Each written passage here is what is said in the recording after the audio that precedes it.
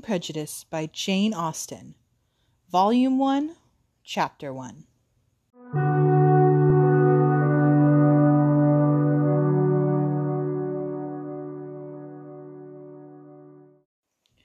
It is a truth universally acknowledged that a single man in possession of a good fortune must be in want of a wife.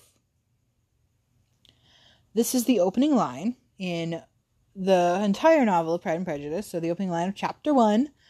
I talked a little bit about this last time, but in case you missed it, for some reason have put that song to that front line. I'm not sure where that came from or when I decided to do that, but it is now official that you have to sing the first line. That's just how that works. I always sing that line. It is a great first line. I love it so much. It just really punches above its weight with this, and it comes in really strong. And I'm always surprised when people try to read it as straight as just the truth Jane Austen is telling of the society. I read it as so just over the top sarcastic. And I guess not everybody reads it that way, so it's not inherently that, but that is what my interpretation of this first line is. So it's a truth universally acknowledged that a single man in possession of a good fortune must be in want of a wife. And then it goes on in the next one to say, however little known the feelings or views of such a man may be on his first entering a neighborhood, this truth is so well fixed in the minds of the surrounding families that he is considered as the rightful property of some one or other of their daughters. And then the rest of the chapter is basically taken up by this conversation between Mr. Bennet and his wife, Mrs. Bennet. So we'll get into their conversation. But what do these first two sentences of the novel really give us? I think the first line is just iconic. It's like, if you know one quote from Jane Austen, it's probably this one, I think. That it's a truth universally acknowledged, a single man in possession of a good fortune must be in want of a wife. See how many times I can say that in this episode. But what this is telling us is that I think it's acknowledging that this is what society thinks as a whole. I think it is sort of laughing at society for thinking this. And especially the second one, that however little known the feelings or views of such a man may be on his entering a neighborhood, this truth is so well fixed in the minds of the surrounding families that he is considered as the rightful property of some one or other of their daughters. I see this as highly sarcastic about the way society works, the way society thinks. And we go on to see that Mrs. Bennet definitely subscribes to these first two sentences. And they could definitely be out of her head. Like, most of the narration in this book is, I think, we're seeing things through Lizzie's eyes. If this is Lizzie talking, which I don't think it is, I think Lizzie is very, very sarcastically saying this. She is sort of making fun of it if it's coming from Lizzie's perspective. If it's coming from just an all-knowing narrator's perspective, then it is also, I think, highly sarcastic and making fun of society by saying this is the way society thinks. The only way that these first sentences can be seen as serious is if they're coming from the head of Mrs. Bennet. Because she would, I think, seriously believe these things. Which is how it's played in the 1995 miniseries. They use this first line, and it's something that Elizabeth says, and her mother agrees with her, but she's definitely laughing and saying it jokingly. So I think that those are the possibilities of where this line is. I think I really do read it, though, as either Lizzie or some all-knowing narrator, aka Jane Austen, laughing at us and laughing at society, that this is the way the world works, and these are the things that people think. And it establishing that, that this is just an accepted part of life and society, that any single man with a good fortune obviously needs to get married, and that he's considered the property of one of their daughters. I also think that it has a little bit of an ironic twist to it when you're talking about the rightful property of one of their daughters, because what it really means is that the men in themselves don't need to be married, so to speak. They're not the ones who need to marry. It's the daughters that need the husband. So the way the society is set up is very much that women need to marry, not men. Now, men need to marry if they want to have an heir or something like that. But just to live a comfortable life as a man, you definitely do not need to be married in this time period. Whereas for women, you kind of do. Most women do. There's a very few and far between select women who would be able to live comfortably through their life and not get married. Most women would have to marry, especially of this genteel class of which Jane Austen writes about. There really aren't many options, right? If a woman doesn't get married, the only way that that's okay is if she is somehow independently wealthy. So someone like, for example, Miss Anne de Bourgh, who we'll meet later, could theoretically live out her life without getting married and is probably going to be fine financially. But she is a very unique situation. Most women do not have that. Most women will need to marry to be able to live a comfortable life. The other options are that you live with family members who take care of you, which would be probably your father until he dies, and then hopefully a brother or an uncle or cousin or something like that. Some family member would have to take you in. That's actually what happened to Jane Austen. She lived with her father till he died, and then she ended up living with her brothers. Not with her brothers, but one of her brothers who was wealthier, who had gotten adopted by a wealthier family. Whole other story, ended up like donating a house for her sister, and her mother to live in. So she needed her brother to care for her, or not care for like that, but like provide her a place to live. She would not have been able to afford to live otherwise. So women are very dependent on the men in their lives financially in this time period. And it's seen as the best way for a woman to sort of make a living, quote unquote, or support herself would be to marry a man who can support her, right? And then even as in those marriage documents, they can usually settle money on her as a widow if he dies, that she'll hopefully be okay. But it's all set up for men in the family to take care of her, and she needs a husband to take care of her financially for her to be able to survive. So that's a really important part of this whole story and this whole setting, and it sets it up really quickly here. And I think it's funny and ironic that she's saying the single men must be in want of a wife. This is being assumed from the women, the mothers, the Mrs. Bennets of the world, that obviously they must need a wife, so we need to give them one. When the reality of the situation is very much the alternate. Like, the reality of the situation is that all young women need a wealthy husband, and there aren't enough of them. And so that's where we're really at, is that the women need a husband, not that the men need a wife. Financially speaking, that's just the way the world works. So I think it's very ironic that that's the way she starts it. And I think that she does that on purpose, that starting with this idea that a single man obviously needs a wife is funny and ironic on the twist on the reality of the situation, that all the young unmarried girls need a husband. And so one of them, a man just moved in who is a possibility for a good match for a husband. And that's a huge, big deal. And everybody assumes that he is considered the rightful property of someone or other of their daughters, because he needs to be that necessary husband for somebody. That is his role. That is his destiny. And we have literally made it 2 sentences in. So I told you I have a lot to say. All right. So then we get into this conversation between Mr. and Mrs. Bennet, which takes up basically the rest of the chapter. So Mrs. Bennet says that Netherfield Park is let at last, and asks if Mr. Bennet knows. Mr. Bennet said that he hadn't heard. And Mrs. Bennet says that it is. Mrs. Long has just been here, and she told me all about it. Mr. Bennet made no answer. "Do not you want to know who has taken it?" cried his wife impatiently. "You want to tell me, and I have no objection to hearing it." This was invitation enough. "Why, my dear, you must know Mrs. Long says that Netherfield is taken by a young man of large fortune from the north of England, that he came down on Monday in a chaise and four to see the place, and was so much delighted with it that he agreed with Mr. Morris immediately that he is to take possession before Michaelmas, and some of his servants are to be in the house by the end of next week."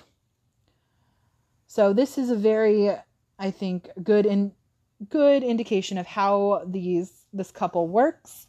The interactions between Mr. and Mrs. Bennet are very clear here, where Mrs. Bennet is just rattling on and on and on about something that I think Mr. Bennet actually does want to know. I don't think that he's really as against gossip as he sometimes pretends he is. We'll see that later on with some of the way he talks. I don't think he's against knowing this gossip, but he also doesn't really want to encourage her, so he's being very non-committal.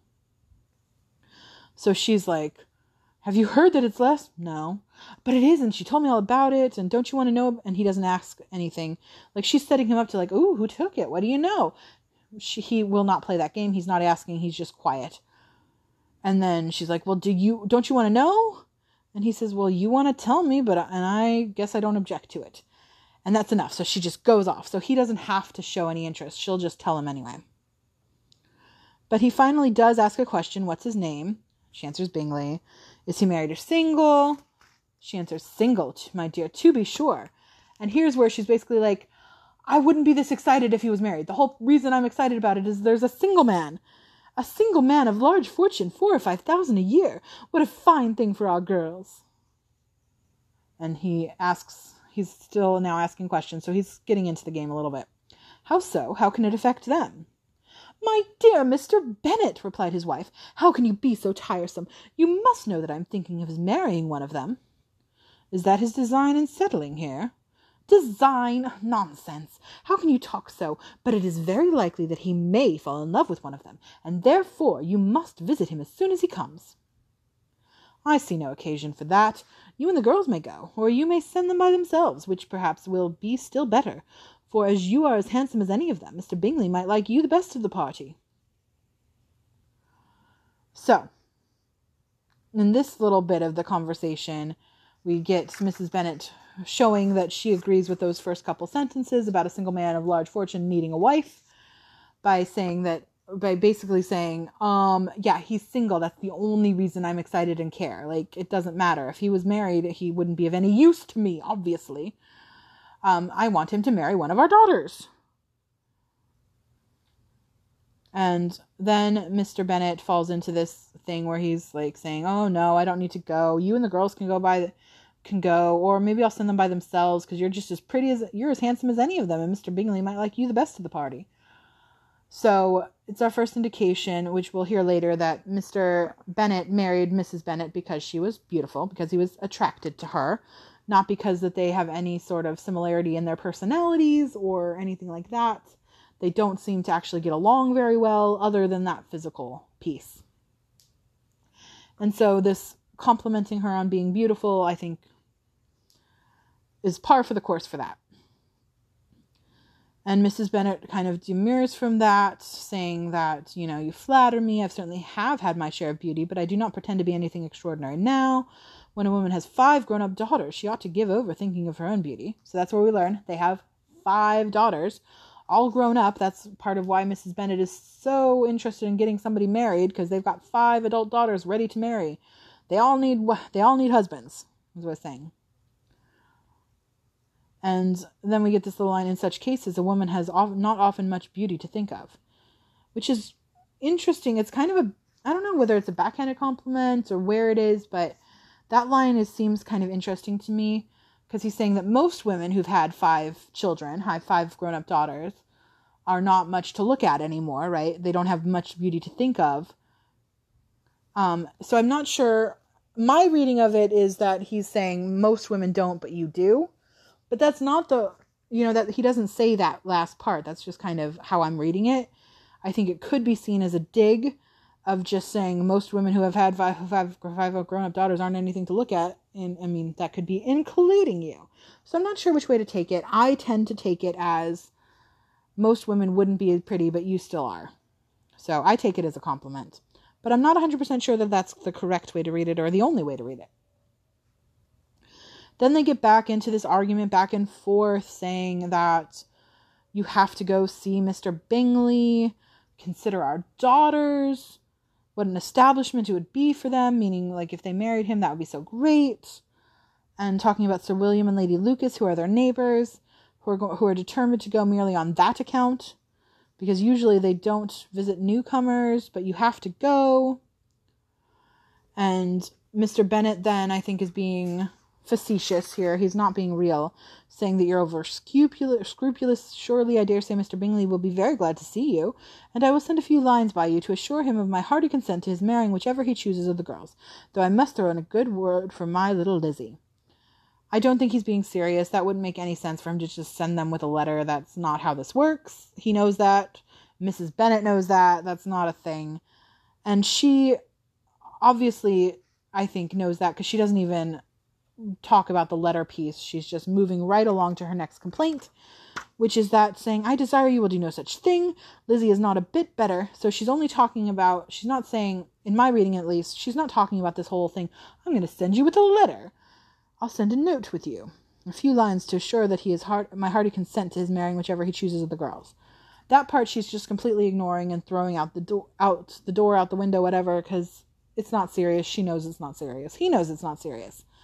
But then the part where he's saying he's going to throw in a good word for his little Lizzie, that's the part that she takes issue with. And so we get very quickly who's everybody's favorite. So we find out right there that Mr. Bennet's favorite daughter is his daughter Lizzie. And we find out very quickly here that it says, where Mrs. Bennet says, Lizzie is not a bit better than the others, and I am sure she is not half so handsome as Jane, nor half so good-humoured as Lydia. But you are always giving her the preference. And so we find out there that Mrs. Bennet's favorites are Jane and Lydia. Jane, because she's so beautiful that she has very high hopes that Jane will make a good marriage, and Lydia, because Lydia is very much like Mrs. Bennet and is Mrs. Bennet's, I think, actual... Like, if you took out the economics piece and the fact that Jane is expected to make such a good marriage, I think Lydia is actually probably her favorite daughter. The one she actually wants to spend time with the most, that kind of thing. So, Jane is the prettiest, Lydia is the most good-humored, and according to Mr. Bennet, Lizzie is his favorite. So, there you go. And then he says that Lizzie is his favorite because she has more quickness than her sisters. So this part I think is very, very rude, where he says they have none of them much to recommend them. They are all silly and ignorant like other girls, but Lizzie has something more quickness than her sisters. So I think people love Mr. Bennet, and I love him. I think he's hilarious a lot of the time, but I also think he's pretty cruel. And this is one of those places where he's very cruel, where he's just saying they're all silly, ignorant like other girls. So that's sexist, saying all girls are silly and ignorant. It's also like, well, what do you expect when you don't actually give any of them an education? Jerkface. But because women were not, educated well in this time period either. So I think this is one of those lines where that crosses the line for me, from being just a funny, hilarious, haha, Mr. Bennet's so funny line, to Mr. Bennet being cruel to his daughters. And I think that this is the theme that we'll see throughout, that Lizzie loves her father. She has a very close relationship to him, but I don't think he's a good father, even to Lizzie, and especially not to his youngest daughters, who he seems to have zero respect or patience for at all. And so we'll get into that more, but Mr. Bennet is a very complicated character who I love and think is hilarious, and also think is a very poor father to his children and not a very good person. So we'll see. And Mrs. Bennet calls him out on this. She says, Mr. Bennet, how can you abuse your own children in such a way? You take delight in vexing me. You have no compassion on my poor nerves. And then, this is an iconic line. I love it. It says, you mistake me, my dear. I have a high respect for your nerves. They are my old friends. I have heard you mention them with consideration these 20 years at least. Which, again, I think is kind of cruel. He's definitely making fun of his wife here. Yes, her nervous complaint is all in her head and, I don't know. I definitely think it's more of a mental health than a physical health thing. But mental health is important, though that in this time period, I don't think they had that distinction or those things there.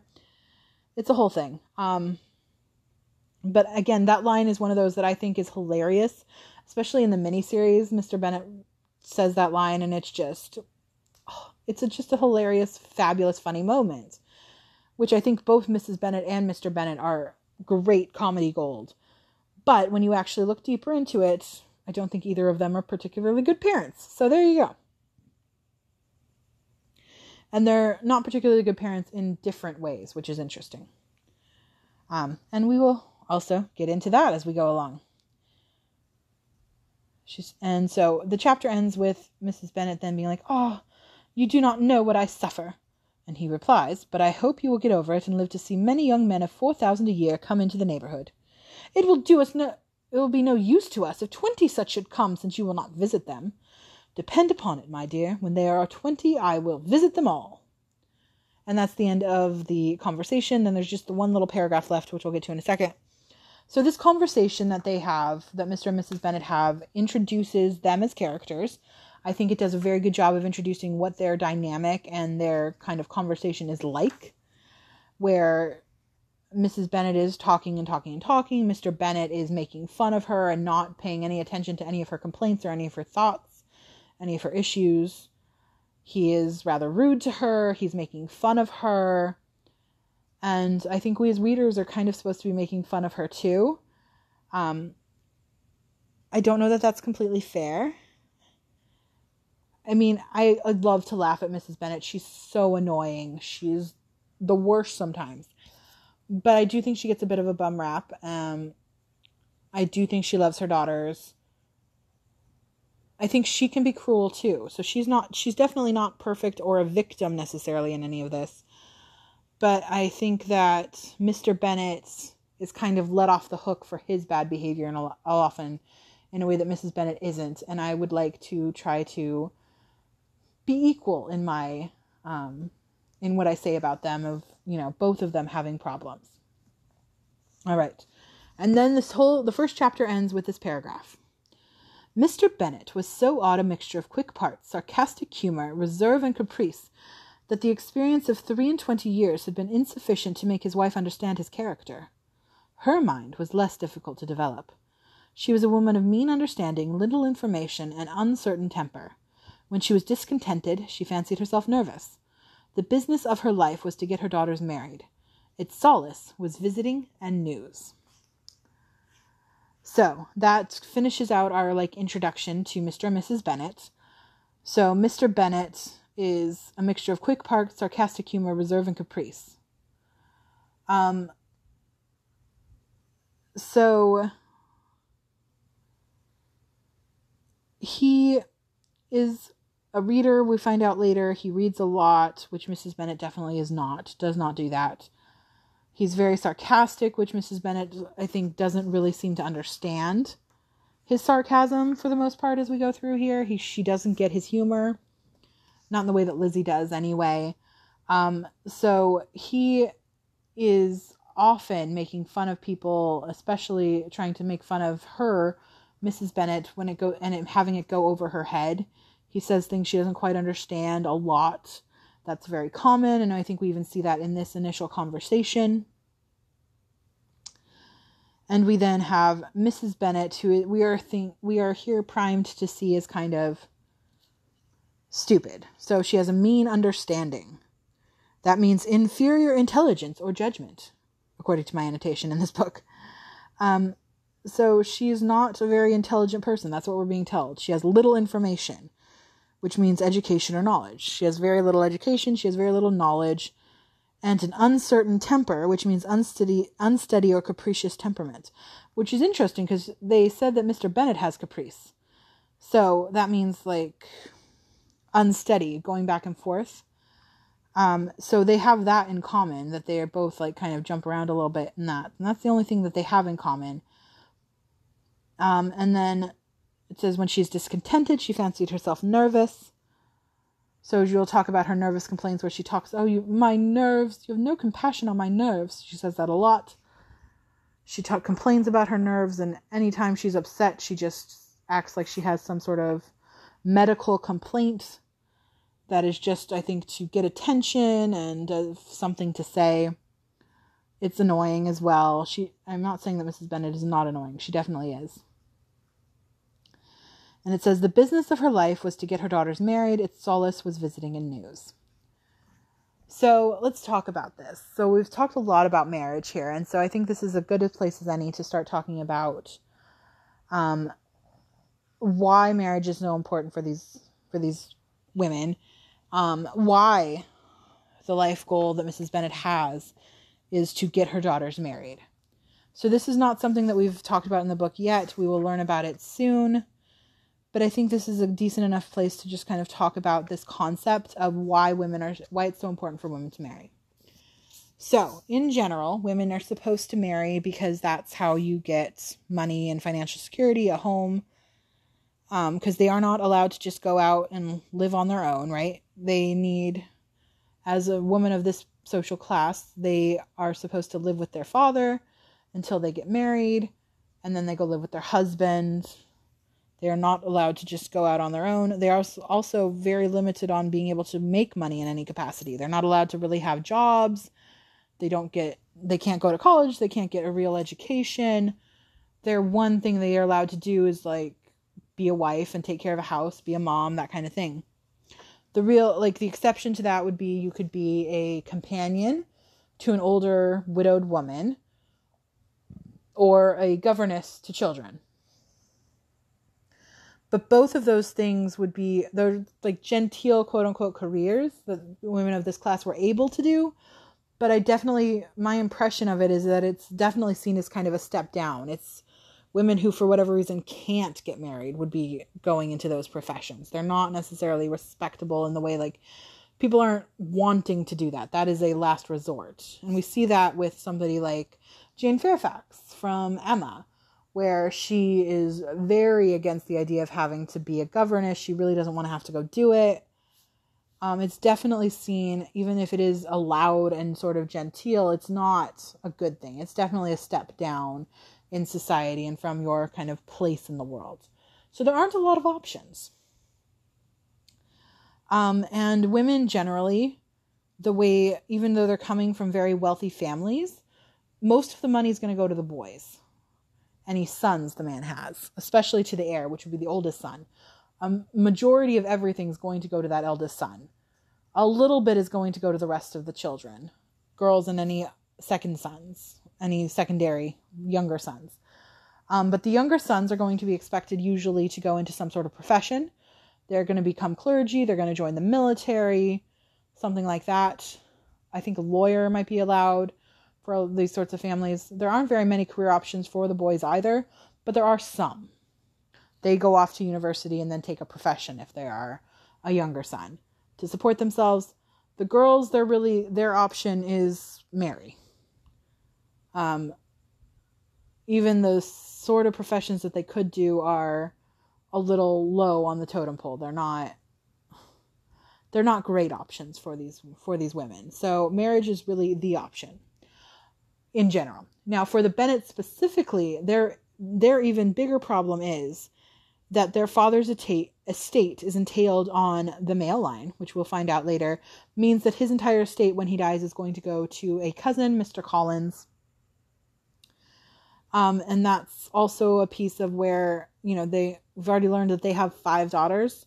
They haven't explicitly said it yet, but they don't have any sons. So if they had sons, then the situation would be a little less dire in that you would assume that the son, if and when he inherits the estate, would allow his mother to stay and take care of her, would allow his sisters to stay and take care of them if they were not married. But this cousin coming in really doesn't have that same expectation. They actually would probably assume that he will make them leave. So they won't have a home anymore. All the money is going to go to somebody sort of unconnected that they don't really know, that has no real reason to allow them to live with him and stay in his home now. So that's the problem for the Bennets specifically. And I think that's something also to bring up here. That is something I think that some of the adaptations get wrong. And some of the way that people interpret things get a little bit wrong here is that the Bennets are not poor. The Bennets are one of the richest families in the area, if not the richest, the wealthiest family there. I think the only family that is technically higher status is Sir William, because he has a knighthood, so he technically has a title, and Mr. Bennet is an untitled gentleman. So socially speaking, Sir William Lucas is higher up socially, and he's the only one with a title in the neighborhood. And then the Bennets would be kind of the second highest family from everything we can tell from listening, from who they interact with and everything. They seem to be the wealthiest family in the area. They're doing pretty well. They're living very well. The problem is not now. The problem is that the girls don't have big dowries because they haven't saved up money for that. And the problem is that they haven't been living frugally. And Mr. Bennet talks about this way later in the novel, but the problem is that the family has been living up to their means. They have not been saving money. So they earn, I think it's something about $2,000 a year, and they spend it all. They are living extravagantly. They can afford it. They can live this way, but it means that they're not saving any money, which means that they're not saving any money for the daughters to have better dowries, which would get them, have them better able to get married to wealthier men. And it's not saving any money for the girls or their mother to live on if and when their father dies. Because he only owns the estate while he's alive. As soon as he dies, it goes to the next heir, which would be the next male heir, which would have been his son if he had one. And so if he had had a son, then the son would have inherited everything and things would probably be okay. Because the estate stays in the family and the estate would therefore be available. The girls would be able, the daughters would probably be able to stay with their brother. The mom would be able to stay with her son. He would be expected to take care of his family like that. And so they'd be okay, probably. It's the fact that there is no son that is the problem, because that means the estate's going to the cousin. It's going away, and he has not saved up money for them outside of just the annual income he's getting, which he's going to lose when he dies. And so the Bennets are not poor. They are doing well. They have very nice things. Mrs. Bennet, that's actually part of the problem. How well they're living is part of the problem, because they're not able to save any money. So they are living very well. They are doing very well. That's not the issue. The thing that is at issue is that there will not be money in the future. And if their father dies before any of the girls are married, they're kind of screwed. They really don't have a backup plan. They're going to have to go live with family, probably their mother's brothers, either Mr. Phillips, who's their, I guess, uncle-in-law, because Mrs. Phillips is Mrs. Bennet's sister, and then her husband, Mr. Phillips, and then her brother, Mr. Gardner. So that would have been Mrs. Bennet's, and Mrs. Phillips' maiden names, I assume. They would have been Miss Gardner. So Mr. Gardner is her brother who lives in London, and then Mr. Phillips is the brother-in-law who lives in Meryton, the close town. So most likely, if Mr. Bennet dies, the family would have to split up and go live with those two uncles. And I think that they would probably take them in. I think they'd be okay. But they really would be, in and of themselves, destitute. They would not be able to support themselves in any way. They would really have to be relying on other family members to be willing to take them in and help support them. They would not be able to support themselves. And that's actually exactly what you kind of see happen in Sense and Sensibility when the Dashwoods' father dies. Their brother, half-brother, comes in and kicks them out of the house. And they would be destitute, would have nowhere to go, except for Mrs. Dashwood's cousin, Sir John, gives them a cottage on his land for them to come live on. And that's why they're able to support and live. So that's a big deal for them. And that's really what Mrs. Bennet is worried about. Sense and Sensibility kind of starts at Mrs. Bennet's worst nightmare. So it's not... And so I think that's a big thing that people get wrong and misunderstand about this novel. And one specific adaptation strongly gets wrong and really plays into this thought process. But the Bennets aren't poor. They are doing very well for themselves. They are some of the richest people. They're definitely probably the wealthiest people in the neighborhood until the Bingleys show up. They are the richest people around. They're doing very well. They live very comfortably. Life is good right now. But if the girls don't marry a man that can care for them and give them a place to live, they will be kind of SOL when their father dies. And so it's very much a future problem, not a current problem. But Mrs. Bennet is not wrong about that being a problem and that being a concern. So she seems a little hysterical sometimes, But her concerns are valid. It's a real thing. It's really going to be a problem in the future if they don't figure something out. That's why Mrs. Bennet wants Jane to marry a rich man, why she's so excited about one of her daughters marrying Mr. Bingley, because if he is wealthy, he has $4,000 a year, he'll be able to take care of his mother-in-law and his sister-in-laws if needed, when Mr. Bennet dies. So anyway, that's one of my little pet peeves about it that I think people misunderstand. My reading of it and my understanding of it is the Bennets are not poor. They are doing very well. They live relatively lavishly. It's mentioned a couple times that they keep a very good table, that none of the girls work in the kitchen or do any sort of household work. They have plenty of servants to do all of that. They eat very well. They have very nice clothes. Lydia spends a bunch of money on stuff all the time. It's definitely clear that they're not hurting. They're doing okay. It's very much a future concern for when Mr. Bennet dies and all of his money goes away, because it all goes to Mr. Collins. That's when there's going to be a problem.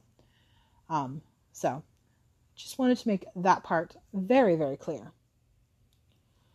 The other thing I wanted to think about that we learn from this chapter, because I always like to keep track of ages, so I'm trying to keep track of that as we go.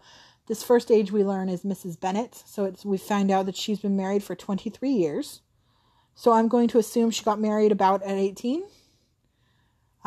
You could get married probably as young as like 16, but I think it was more common to marry somewhere between 18 to 21. So I'm just assuming she got married about 18. That would make her about 41 years old right now. So that's my first age. We can assume that Mr. Bennet is older than that. How much older, I do not know. But I would guess probably 10 years. So I'm putting Mr. Bennet at maybe 51.